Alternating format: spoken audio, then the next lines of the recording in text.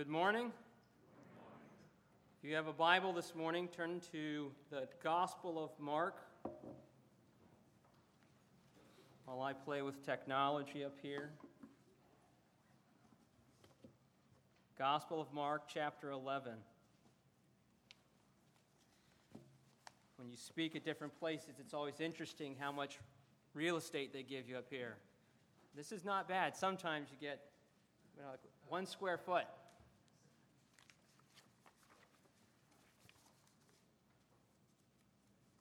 It's good to be here.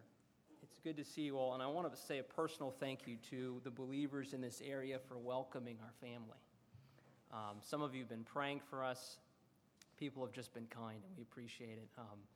And just in a sentence or two, I grew up among New Testament pattern assemblies or New Testament pattern churches, and so I have a passion for local churches, no matter how small or how big, that are trying to implement the New Testament's pattern for the church as best they can. And I got to grow up at a local church that was like that.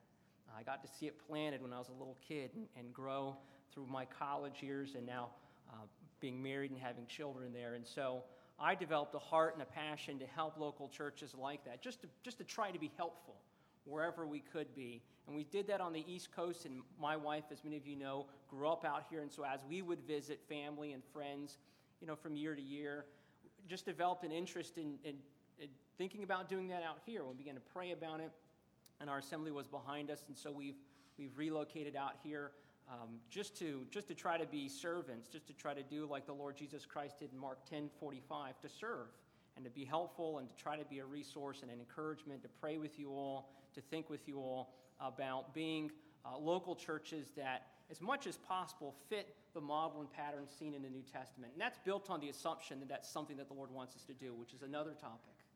So this morning, I'd like to talk about what's up here on the screen, Mark chapter 11 and 12. I'd like to go through as much of it as I can today, and the topic is going to circle around the question of, do we recognize the rights of God?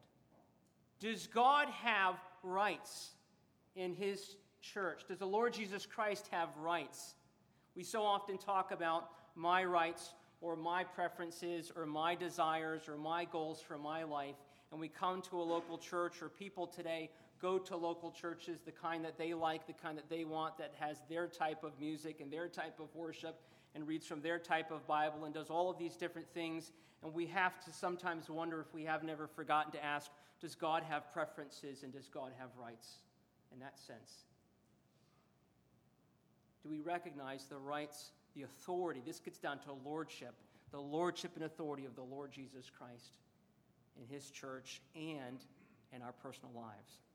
And we will see that in Mark chapter 11 and Mark chapter 12. I sat down, turn with me. I'll be reading from the New King James this morning. I hope that's okay. If it's not, somebody hand me an authorized or a different translation. We'll work out of that. Serious.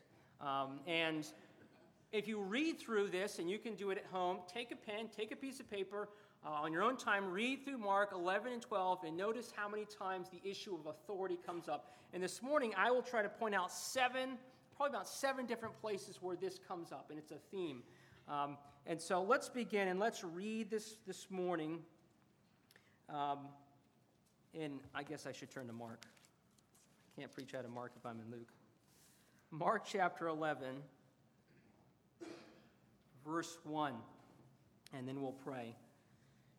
Now when they drew near to Jerusalem, to Bethphage and Bethany, at the Mount of Olives, he sent 2 of his disciples, and he said to them, "Go into the village opposite you, and as soon as you have entered it, you will find a colt tied, on which no one has sat. Loose it and bring it. And if anyone says to you, 'Why are you doing this?' say, 'The Lord has need of it,' and immediately he will send it here." So they went their way and found the colt tied by the door outside the street, and they loosed it. But some of those who stood there said to them, "What are you doing, loosing that colt?" And they spoke to them just as Jesus had commanded, so they let them go. Then they brought the colt to Jesus and threw their clothes on it, and he sat on it.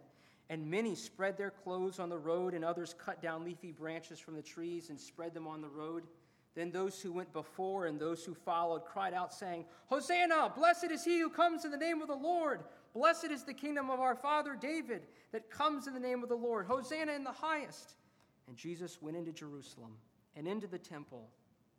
So when he had looked around at all things, as the hour was already late, he went out to Bethany with the 12.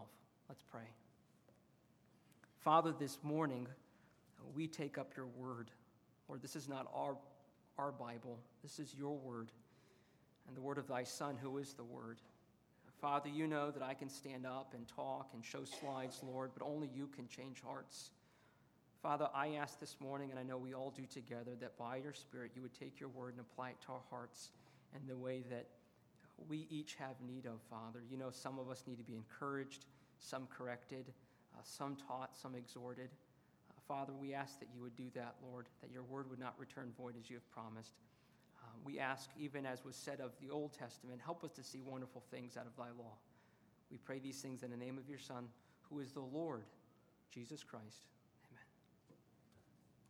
Just by way of background, don't worry, I've broken a rule with slides here. They will not all look like this. But just a little picture up here, and anybody who wants a copy of these slides or anyone I come and teach is free to have them and use them. Just by way of background, the Lord Jesus Christ and his disciples have been walking towards Jerusalem for about 9 months. They've been heading towards Jerusalem. You remember how he said that he was set to go to Jerusalem. And so they've come from Jericho up here. You remember Zacchaeus was there, and as they came out of Jericho, the blind Bartimaeus, they healed him, and they came down to Bethany where his friends Lazarus and Mary and Martha were, and he raises Lazarus from the dead, and this draws a big amount of attention in the area, and lots of people are coming to see Lazarus. Stirs up a lot of trouble because the Pharisees and the leaders of Israel want to put Lazarus and Jesus to death. And this is really the last week of the Lord Jesus' life here on earth before he's crucified. And so of the things that happen in these passages happen around the Mount of Olives, and I'll show you some pictures. But the story talks about the Lord Jesus Christ coming down into Jerusalem. And one of the first things that I want to bring out, and I'll just bring out some simple points this morning. There's a lot of detail that we could go into, but the first thing that I want to bring out is just a simple statement that you see here in Mark chapter 11. Notice what it says in verse number 3. And if anyone says to you, why are you doing this? Say, the Lord has need of it. And immediately he will send it here. Now, Mark, who possibly it was John Mark that wrote this when he listened to Peter preaching in Rome and showed this gospel to Peter, and Peter approved it. John Mark doesn't highlight this statement a lot, but has it ever sort of jumped out at you? Here's a first issue right in the story of authority and ownership. This is the Lord's colt. Now, you know that this wasn't, the Lord Jesus had the garment that he wore, and he didn't have a home. He didn't have a place to lay his head, and yet we have this statement that the Lord has need of it. And there's a sense in which, once they say that, whoever it is lets it go. It's his colt. It belongs to him. I mean, right away in the story, this theme of ownership and authority is introduced. They walk in, and there are other men saying, by what authority do you have? This isn't yours to lose. And they say, no, the Lord has need of it. And that's the end of conversation. And they take this little colt, and they bring it to the Lord. And it sets off a theme that will come up over and over again. His colt, he has need of it. What's interesting is that they had been walking for 9 months. Of course, they've been sleeping and stopping. He didn't need a donkey to ride on for comfort to go over the hill and come down into Jerusalem. So why in the world did he get this animal and sit on it? It wasn't because he was necessarily tired. We read in Zechariah 9:9. Let's just turn there. Many of you know the passage. You know the prophecy. I think this was done deliberately to fulfill prophecy. It's a very beautiful passage. Zechariah chapter 9, verse 9. We're just going to go through some topics this morning, some illustrations of authority and ownership. But look at this prophecy in Zechariah chapter 9. Zechariah writes, "Rejoice greatly, O daughter of Zion." Daughter of Zion was often Israel. "Shout And you might read that word shout, but you see they get excited and shout. There's something good that's being announced. Well, shout about what? O daughters of Zion, behold, look, your king is coming to you. And then there's a description of the king. And this is exciting for Israel. The king, finally the one that would bring peace and righteousness and restoration to Israel. And the prophecy, he's coming. And then it says this, he is just. Okay, so he stands for righteousness. He's not a wicked king. He doesn't stand for unrighteousness. He's just and having salvation. Oh, that's a good thing. Now, they thought about salvation in terms often of political salvation or physical salvation. But you find out in the New Testament that he was also talking about ultimate moral salvation. He has salvation, but notice this, he's lowly. Now, who ever heard of a lowly king? I mean, maybe there was another one in history, but you don't hear about lowly kings. Kings tend to be a bit pompous and a bit proud, and the king's will is done, and if you say no, you'll have problems, and it can be off with your head. This is a lowly king. And he's riding on a donkey, a colt the foal of a donkey. Now, kings ride on horses. Kings don't ride on donkeys. You know, the Lord Jesus Christ, when he came as a king the first time, he's described as coming as a lamb. The second time that he comes as a lion, the lion of the tribe of Judah. He comes the first time to bring salvation. He comes the second time to bring judgment and to deal with those that will not accept his salvation during an age of grace. God has been gracious all throughout the history of the world, but especially now. And here you see the same thing pictured. He comes not riding on a charger, on a steed. He doesn't come into Jerusalem. Isaiah said he won't cry aloud in the streets, a bruised reed. He won't break a smothering flax. He won't put out. He came into Jerusalem, and he's riding a humble animal. But in Revelation, it says he's going to come out of heaven on a horse, a white horse. Just notice the contrast there. This was an animal, a burden of peace. So that's why he got the donkey. Go back to Mark chapter 11 to fulfill prophecy. Many of the prophecies were fulfilled by the Lord, a whole different topic. But just that first point up here, and I've numbered them, his colt. And I want to ask a question as I go through these, and I want to be careful as I make an application to our lives that I don't want to pretend sometimes like the passages we're deliberately speaking about us today. So I want to be careful with my application. But I'm going to ask you, do you have something in your life that the Lord has need of? I don't know anything about the man who owned this animal, but apparently he was ready and willing to let it go and let it be used.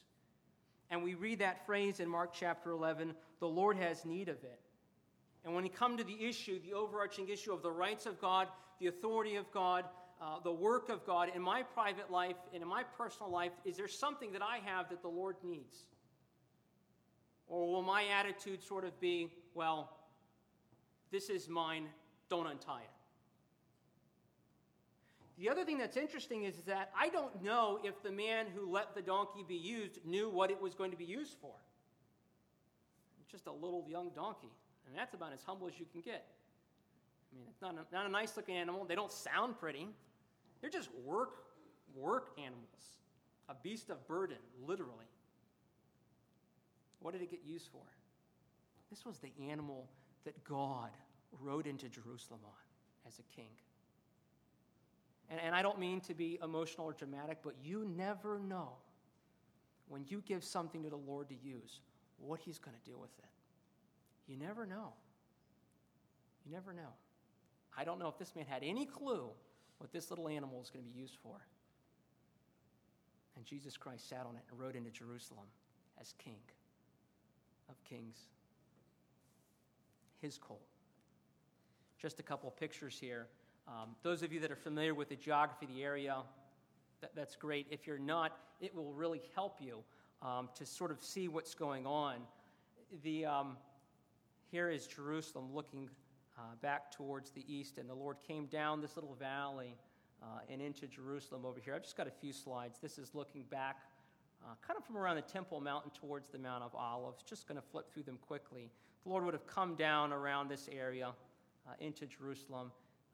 This sort of shows you the elevation. Bethany and Bethpage would have been maybe 2 miles away from Jerusalem, back here on the east side of the Mount of Olives. And so the Lord would have come over. And Luke says he comes over and he looks at Jerusalem and he cries over it. he weeps over. It's one of the few times in the New Testament when we read about the Lord crying. And you've got to stop and think about that. Here, the Lord Jesus Christ, God in the flesh, is crying. If you ever think about God, what is God like? If you ever asked yourself, or anybody's listening if these are recorded, I just wish I could know what it would be like to be with God, to hear God talk, to see God do things. I mean, what would that be like? That was what the incarnation was all about. We can actually look at the Lord Jesus and see what he would do and see what he would say. And hear Christ as God is crying.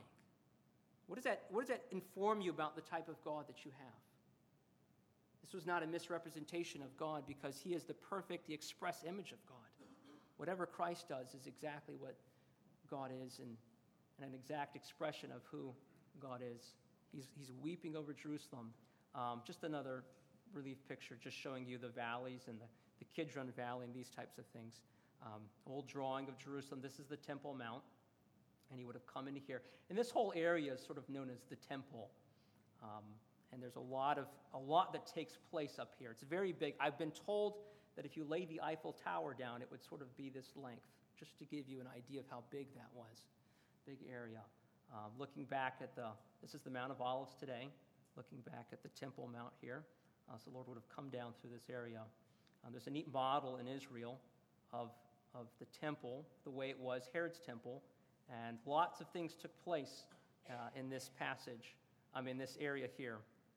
So, just some thoughts for you. Turn back to Mark 11, and let's look at what happened. Look down at verse number 7 here. Here's the second sort of topic of authority. Then they brought the colt to Jesus. Verse 7, they threw their clothes on it, and he sat on it. They spread their clothes on the road, and others cut down leafy branches from the trees and spread them on the road.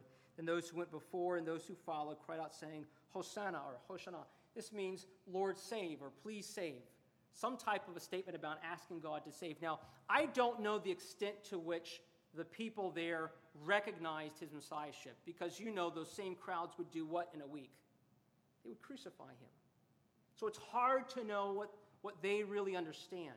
They ultimately want political freedom, national freedom. The Romans are there. That land has been walked over for centuries. Is that what's in their mind? Do they really recognize who this man is sitting on a colt? Some of them do say. They begin to cry out the statements from Psalm 118. Blessed is he who comes in the name of the Lord. But just another thought is that here the Lord Jesus is coming into his city. And look what it says here in verse number 11. You might circle things, the Lord has need of it, or the colt. And here you could circle in verse number 11. The Lord Jesus went into Jerusalem and into the temple, and so when he had looked around. Now, you might read past that, but stop at those little phrases. He looks around. He's not a pilgrim coming to Jerusalem to sort of say, wow, look at these buildings. This is the king. This is the owner. This is the Lord, and he comes in and he looks around at everything. And he's going to show up in 2 more days and deal with what he saw. What did he see when he was in the temple? Mark doesn't say just yet. And this is on Sunday, I believe would be the 10th day of the month of Nisan. They would pick out the Passover lamb. The dates and calendar issues are challenging sometimes in the Gospels, but he looks around. I wonder, as I read this passage, I think about Revelation 2 and 3, when the same Lord Jesus Christ walks among the 7 candlesticks, the 7 churches of Asia that John wrote about. And he does that type of thing, doesn't he? He looks around. And he says, you know what? Let me tell you what I think about what's going on here. And I think here today, what if the Lord Jesus Christ was to walk in this morning and to look around and just to watch? What if he was to walk into my private life? Again, this theme of ownership and lordship and his rights. He walks in and he looks around. What would he see? Because ultimately, everything belongs to him. Everything is his. John chapter 1 talks about he came into his own. These were his. It was his world. He looks around. His city, his kingdom, he comes as king. Look at verse number 12. Just going to go through these rather quickly.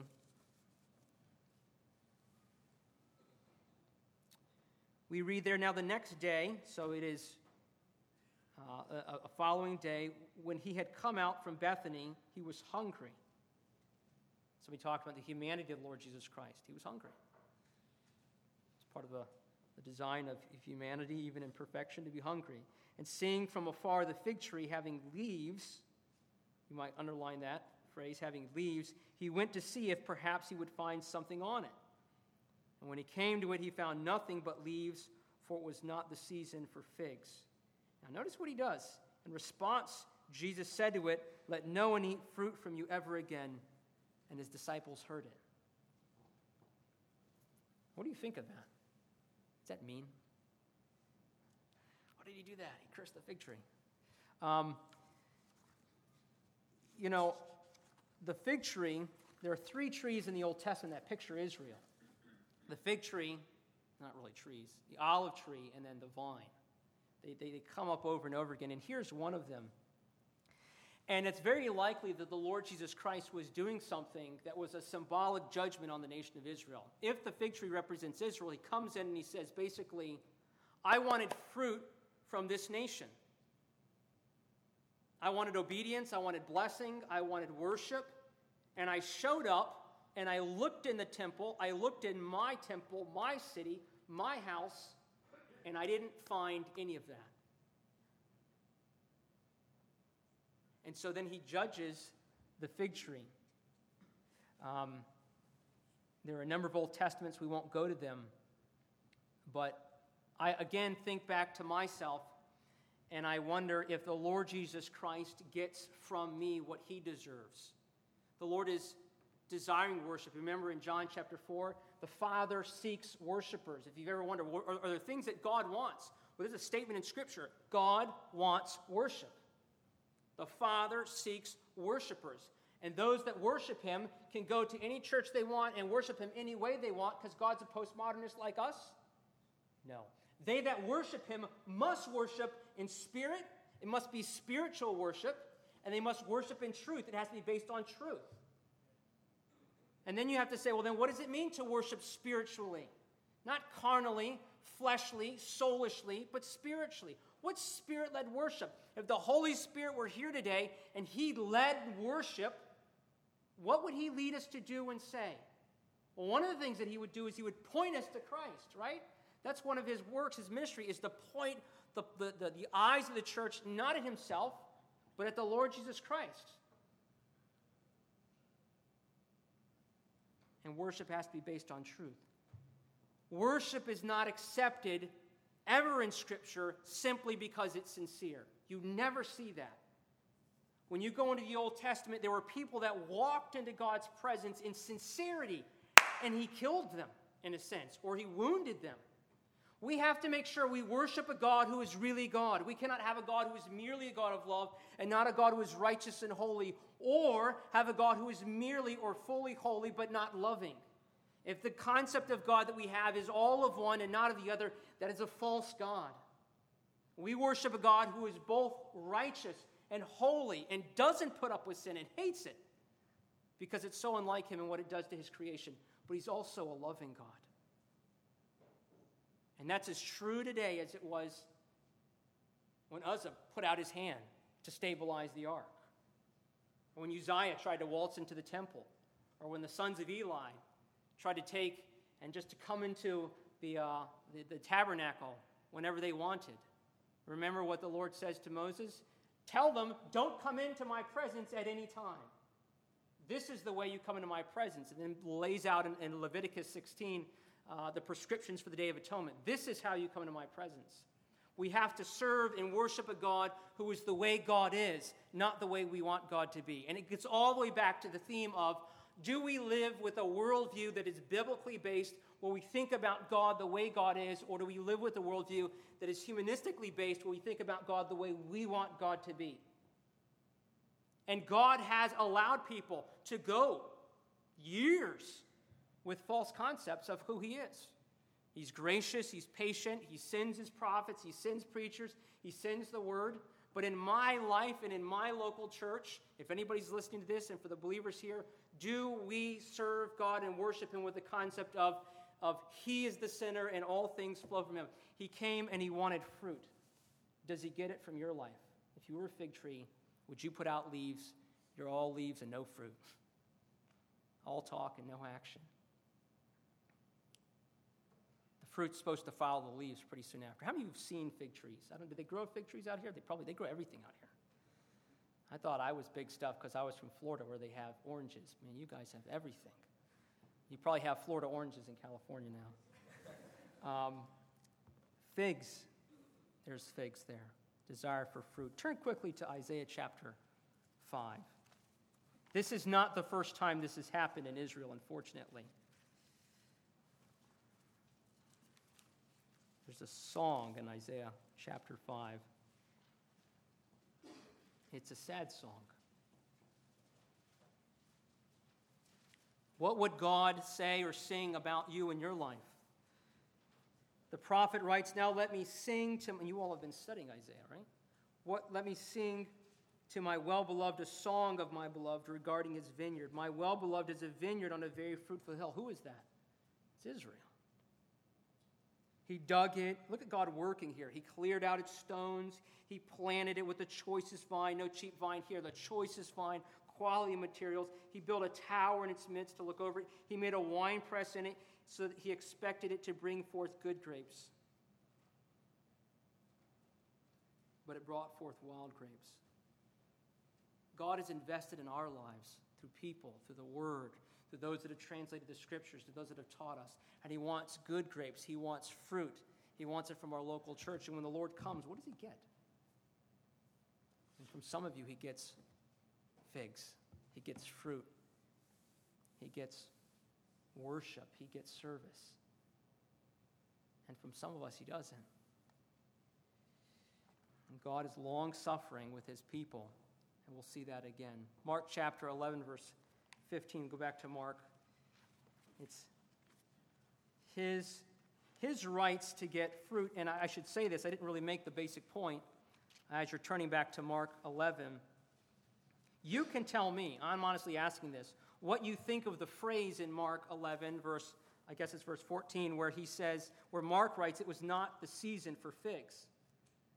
I'm told that the fig follows the leaf, and so since there were leaves, figs should have been not far behind. But I wrote a little note to myself that the rights of the Lord Jesus Christ take precedent even over nature. He was the creator. If he wants figs, he gets figs. I'm not trying to be funny. But there's that sense in which, do we know who we're dealing with? Israel didn't know who they were dealing with. They didn't recognize. That's what the Lord cried about at the top of Mount of Olives. He says, if you only knew the things that make for peace, you've missed it. This is the hour of your visitation. It happened. The king came, and you didn't know what was going on. He came into his own, and his own received him not. They didn't recognize him. His rights take precedence even over the laws of nature. Mark chapter 11, verse number 15. So they came to Jerusalem. Then Jesus went into the temple. Now he came in and looked the other day. Now he's back. And he began to drive out those who bought and sold in the temple and overturn the tables of the money changers and the seats of those who sold doves. And he would not allow anyone to carry wares through the temple. You see him there? He's got everybody. No, don't come in. Don't carry that in. Tell him to take that out. Don't come in here. Don't bring that in. And they're all standing there, and they're watching him. What does he think he's doing? Who does he think he is? He's got them all, and there they are. And here he is in his temple. And notice what he says. He wouldn't allow anyone to carry wares to the temple. Let me show you a picture here. This is probably not the best picture. I should probably back up here. This is the whole temple area. I think I've got one here. Sorry for moving around in the slides. This is a whole sort of open area in the temple. On the other side are columns like this called Solomon's Porch. And they would have lined these areas with tables. And rabbis taught here, and that the Lord met with the disciples here in their shade. I don't know that they were in this area here. And so he's making a real scene at one of these areas and driving out people who sold things. just to get it in your mind's eye really where he would have been. And then we read in verse number 17, he taught them. Then he taught, saying to them, Is it not written, my house shall be called a house of prayer for all nations, but you have made it a den of thieves. Now, you've all heard messages on this. And so I'm just going to make the simple point again. The Lord came into his house, and he didn't find what he wanted there. He found people making money off of God, people keeping the Gentiles at arm's length, not able to come and pray the way that they could conveniently, doing all kinds of things. And there was some legitimacy. The men there could have turned you to Exodus and say, now wait a minute, when God told us about the temple, he wanted certain types of money to be used and certain things to be done, and people can point you to chapter and verse for a lot of things. But at some point, the Lord came in and he said, you missed the big point, and you've turned this into a marketplace. The big point is that this should be a place where people can come and worship God, and you've turned it into a place where there's business going on. And you could fill that sentence in with who knows what today. What have we turned things in today? Some of the places that I visit, in a sense, haven't done that, and I'm thankful for that. But you wonder sometimes when you look at local churches today, if the assembly, the church of God, has been turned into a market, a parade, just all kinds of different things. It's in a sense, somebody has said, and I would say this morning, I want to invite us, if we need to, in our hearts, to give the church back to God. The Bible says in 1 Corinthians chapter 3 that we are the temple of the living God. And so I don't think it's a stretch to apply this concept to us. If the Lord Jesus were to come in among us, would there be things that he would point out where he would say, this should not be going on here? And I say this in exhortation to elders as to fathers. Sometimes, and I've seen men get the idea that this is their assembly. And by golly, what I say is going to go here. No, this is Christ's assembly. It's his flock. He's the shepherd. Isn't that what Peter writes? Shepherd the flock of God. We're under shepherds, those of us that serve in that capacity. And I can't say we're because I'm not a shepherd here at other assemblies. But it's his assembly. This is not my assembly. I don't have rights to do with it as I will. Let's take care and be careful that doesn't happen. Those of you that are younger men, should Christ not come in the next 5 or 10 years and you find yourself in a place of leadership, make sure that you recognize that it's his assembly, it's his flock. What is headship, by the way? What is leadership? Headship and leadership is making sure that whatever God wants done is done in the lives of the people of whom I have authority around. What does God want done? When you become a father and a husband, headship basically means, it's worked out by saying, what does God want done in my family? What does God want, right? What does he need? What are his rights? In a local church, what does God want here? What does the Lord Jesus Christ want? Well, let's make sure that's what gets done. Let's take care with preferences. Let's take care with traditions. What does the Scripture say? Why do I think the Scripture teaches that we should do it that way? I could find you all kinds of verses with all kinds of words in them. Let's rightly divide the word and get a sense of what does God want? And let's make sure that whatever happens, however big or however small, there can be a place in Claremont where somebody can go and find a local church where people are passionate about giving God what God wants in personal life and in gathered assembly. That's a good thing. I think the Lord enjoys that.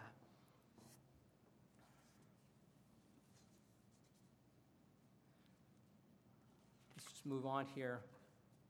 Here's a little comparison, by the way. I cannot vouch for this, but I had to throw it in. You would too. It's a good-looking slide.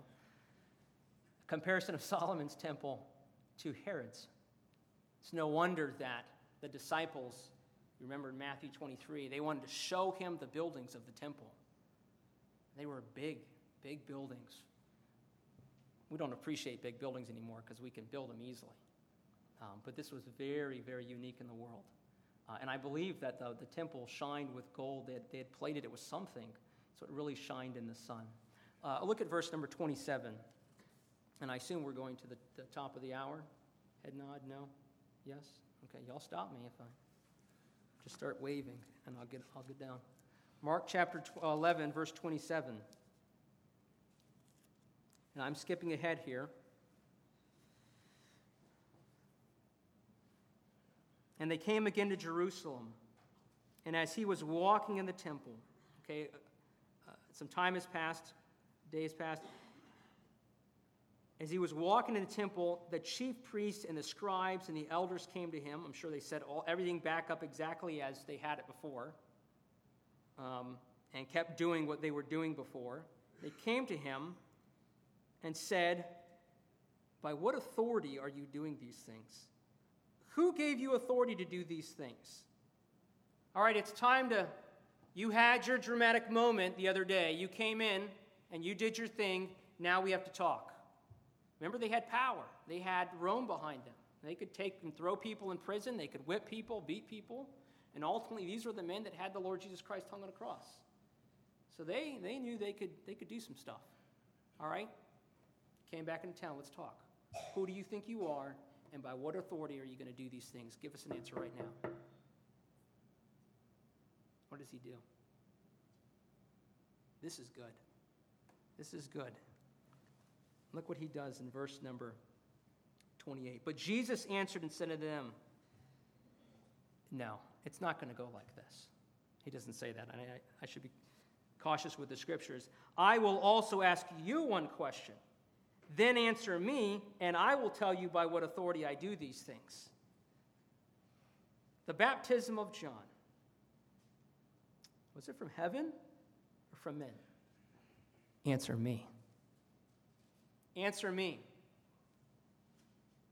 The authority of the Lord Jesus Christ is really brought out here. I mean, it's circled. The issue comes up. I mean, it was hinted at.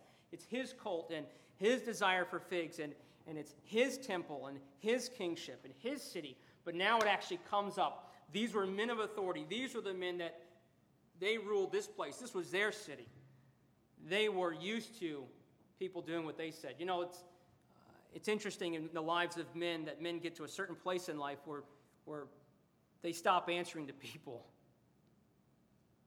And sometimes that can be a challenging thing in the life of a man as they age.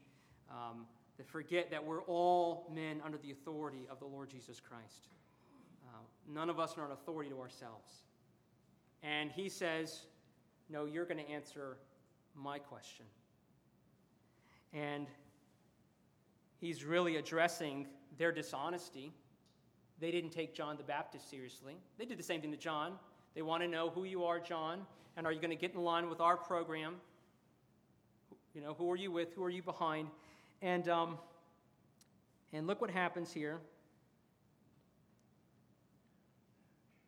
Verse number 30, they reasoned among themselves, saying, "If we say from heaven, he will say, 'Why then did you not believe him?'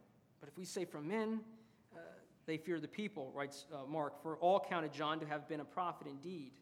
So they're stuck between their own, in fact, fear of the people, which put their whole authority into question, and the fact that they didn't fear what John the Baptist as a prophet did. So we have this whole issue of authority and rights and who's really in charge here.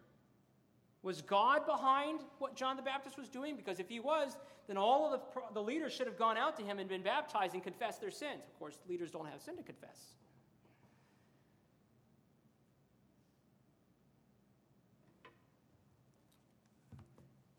And so, what do they say?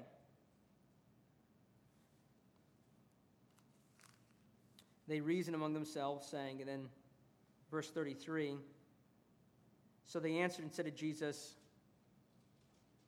"We don't know. We don't know. We're not gonna cooperate." Okay. Verse number 33. And Jesus answered and said to them, "Neither will I tell you by what authority I do these things." There is a challenging lesson to learn in the life of a believer. And this is not flowing directly from the context. I am making a link to something else taught in Scripture. And that lesson is that it doesn't matter how much of a heart we have for God or how right our biblical doctrine is. One of the hard lessons to learn in life is that we can't come to God and demand that He answer our questions. Some of you have learned that. Some of you will learn that. You can pound and you can yell and you can accuse and then you can apologize. But at some level, we have to remember that God is God. And He gets to do the asking. You remember Jacob? He wrestled with that angel, that Christophany. What did he ask him? What's your name? Did he ever get an answer? Nope. Samson's parents, what is your name? They asked the angel. Why do you ask me what my name is? Saying it's wonderful. What is your name? There's a sense in which God has a right to. The name in the old world told out the character of the one who had the name. Remember, the Lord, Joe McHale talked about that, changed the name of Jacob to Israel. Speaking of his character, maybe some lessons he had learned in his life. God has a right to say, I do the question asking, you do the answering. You remember Job, the end of Job's life? Job had all these questions he was going to ask the Lord. And the Lord basically comes in and says, why don't you be quiet for a little bit? Where were you when I created this earth? Let me ask you the questions. And at some point, I think in the life of a believer, we come to the place of brokenness where we're willing to say, Lord, even if you don't answer my questions, I'll keep following you. And that's one of the hardest things to do. I'm telling you, it's one of the hardest things to do. To believe even when we don't understand. We have a few minutes left. Answer my question. But there it is, verse 33, authority. I'll tell you how authoritative I am. I don't have to answer your questions, authorities. What are they going to do? And then to make matters worse, he turns and tells a story about them to everybody else.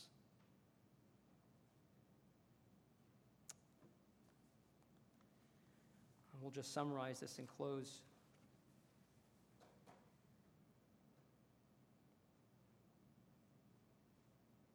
He began to speak to them in parables.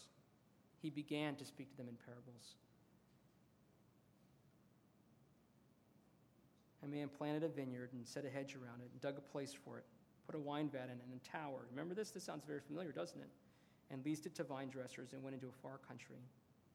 And at time of vintage, he sent the servant to the vine dressers. These are the prophets of Israel. The vineyard is Israel.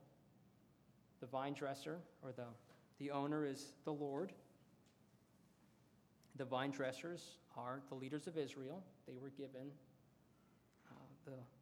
the vine. The servants that he sends to them are the prophets. And then ultimately his son is the Lord Jesus Christ.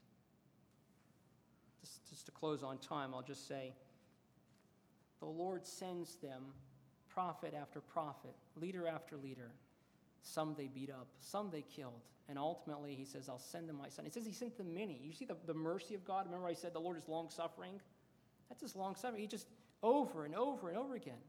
And I don't hold to replacement theology. I believe that God is more long-suffering than people think he is. Israel was never an obedient nation. It's not like they crossed the line at some point and the Lord says, I'm done with you now. This is just too much. The Lord is long-suffering. He's going to have his will accomplished in the lives of people, whether they're sinners or not. That's a different topic. But the question again is raised, whose vineyard is it? Who does this belong to? Does it belong to the vine dressers or does it belong to the owner? Who do you belong to? Who does this assembly belong to? Is God getting the fruit out of your life that he deserves? Are we treating this local church like it's his or like it's ours? And then if it doesn't go our way, then we'll leave it and go get another one. My church, my assembly. I like it this way. This is my pew. These are my hymns, my hymn book, my piano. I paid for this. I did this. Me, me, me, me, me. The Lord Jesus Christ walks in and says, no, it's mine. You're mine. All of this is mine. And we're left with the possibility of bowing the knee to the Lord Jesus Christ and saying, thy will be done, or not, and missing out on his program and falling under his judgment. Let's just close in a word of prayer. And tonight, Lord willing, we'll take up another topic. Father, this morning, as I stand here, I remember the words of James, where he writes, let us not be many teachers, for we shall fall under greater condemnation. Lord, I ask that you would help me to not be hypocritical and go contrary to things that I've charged and challenged this morning. Lord, and we would all say this morning with the Apostle Paul, we're not sufficient, Lord. You know that the flesh still wars against the Spirit, and we fail and stumble when we do not walk in the Spirit. And so, Lord, we ask that you would help us in all of the tiny ways in private life to give you what belongs to you, to bow the knee. Lord, it's easy for me to generalize up here this morning to say that, but sometimes it's really hard to know what that looks like in private life. Decisions with our children or our finances or our time. Lord, we ask for your help and your leading by the Spirit, that we would be people that do things God's way, that we would be people that own your lordship and that serve Christ as Lord and that bow the knee to him, not just with our lips, but with our choices. Father, help us. We ask that you would get glory from us, that when people come among this local church at Claremont, they would say, wow, these are people that really want to do what God wants. And in our individual lives, that people would notice our passion for doing things your way. Lord, and we ask that you would lead us and give us courage. Lord, help us not be cowards. We ask that you would help us to do these things in love, like thy Son did. We pray these things in Jesus' name. Amen. Thank you for your time.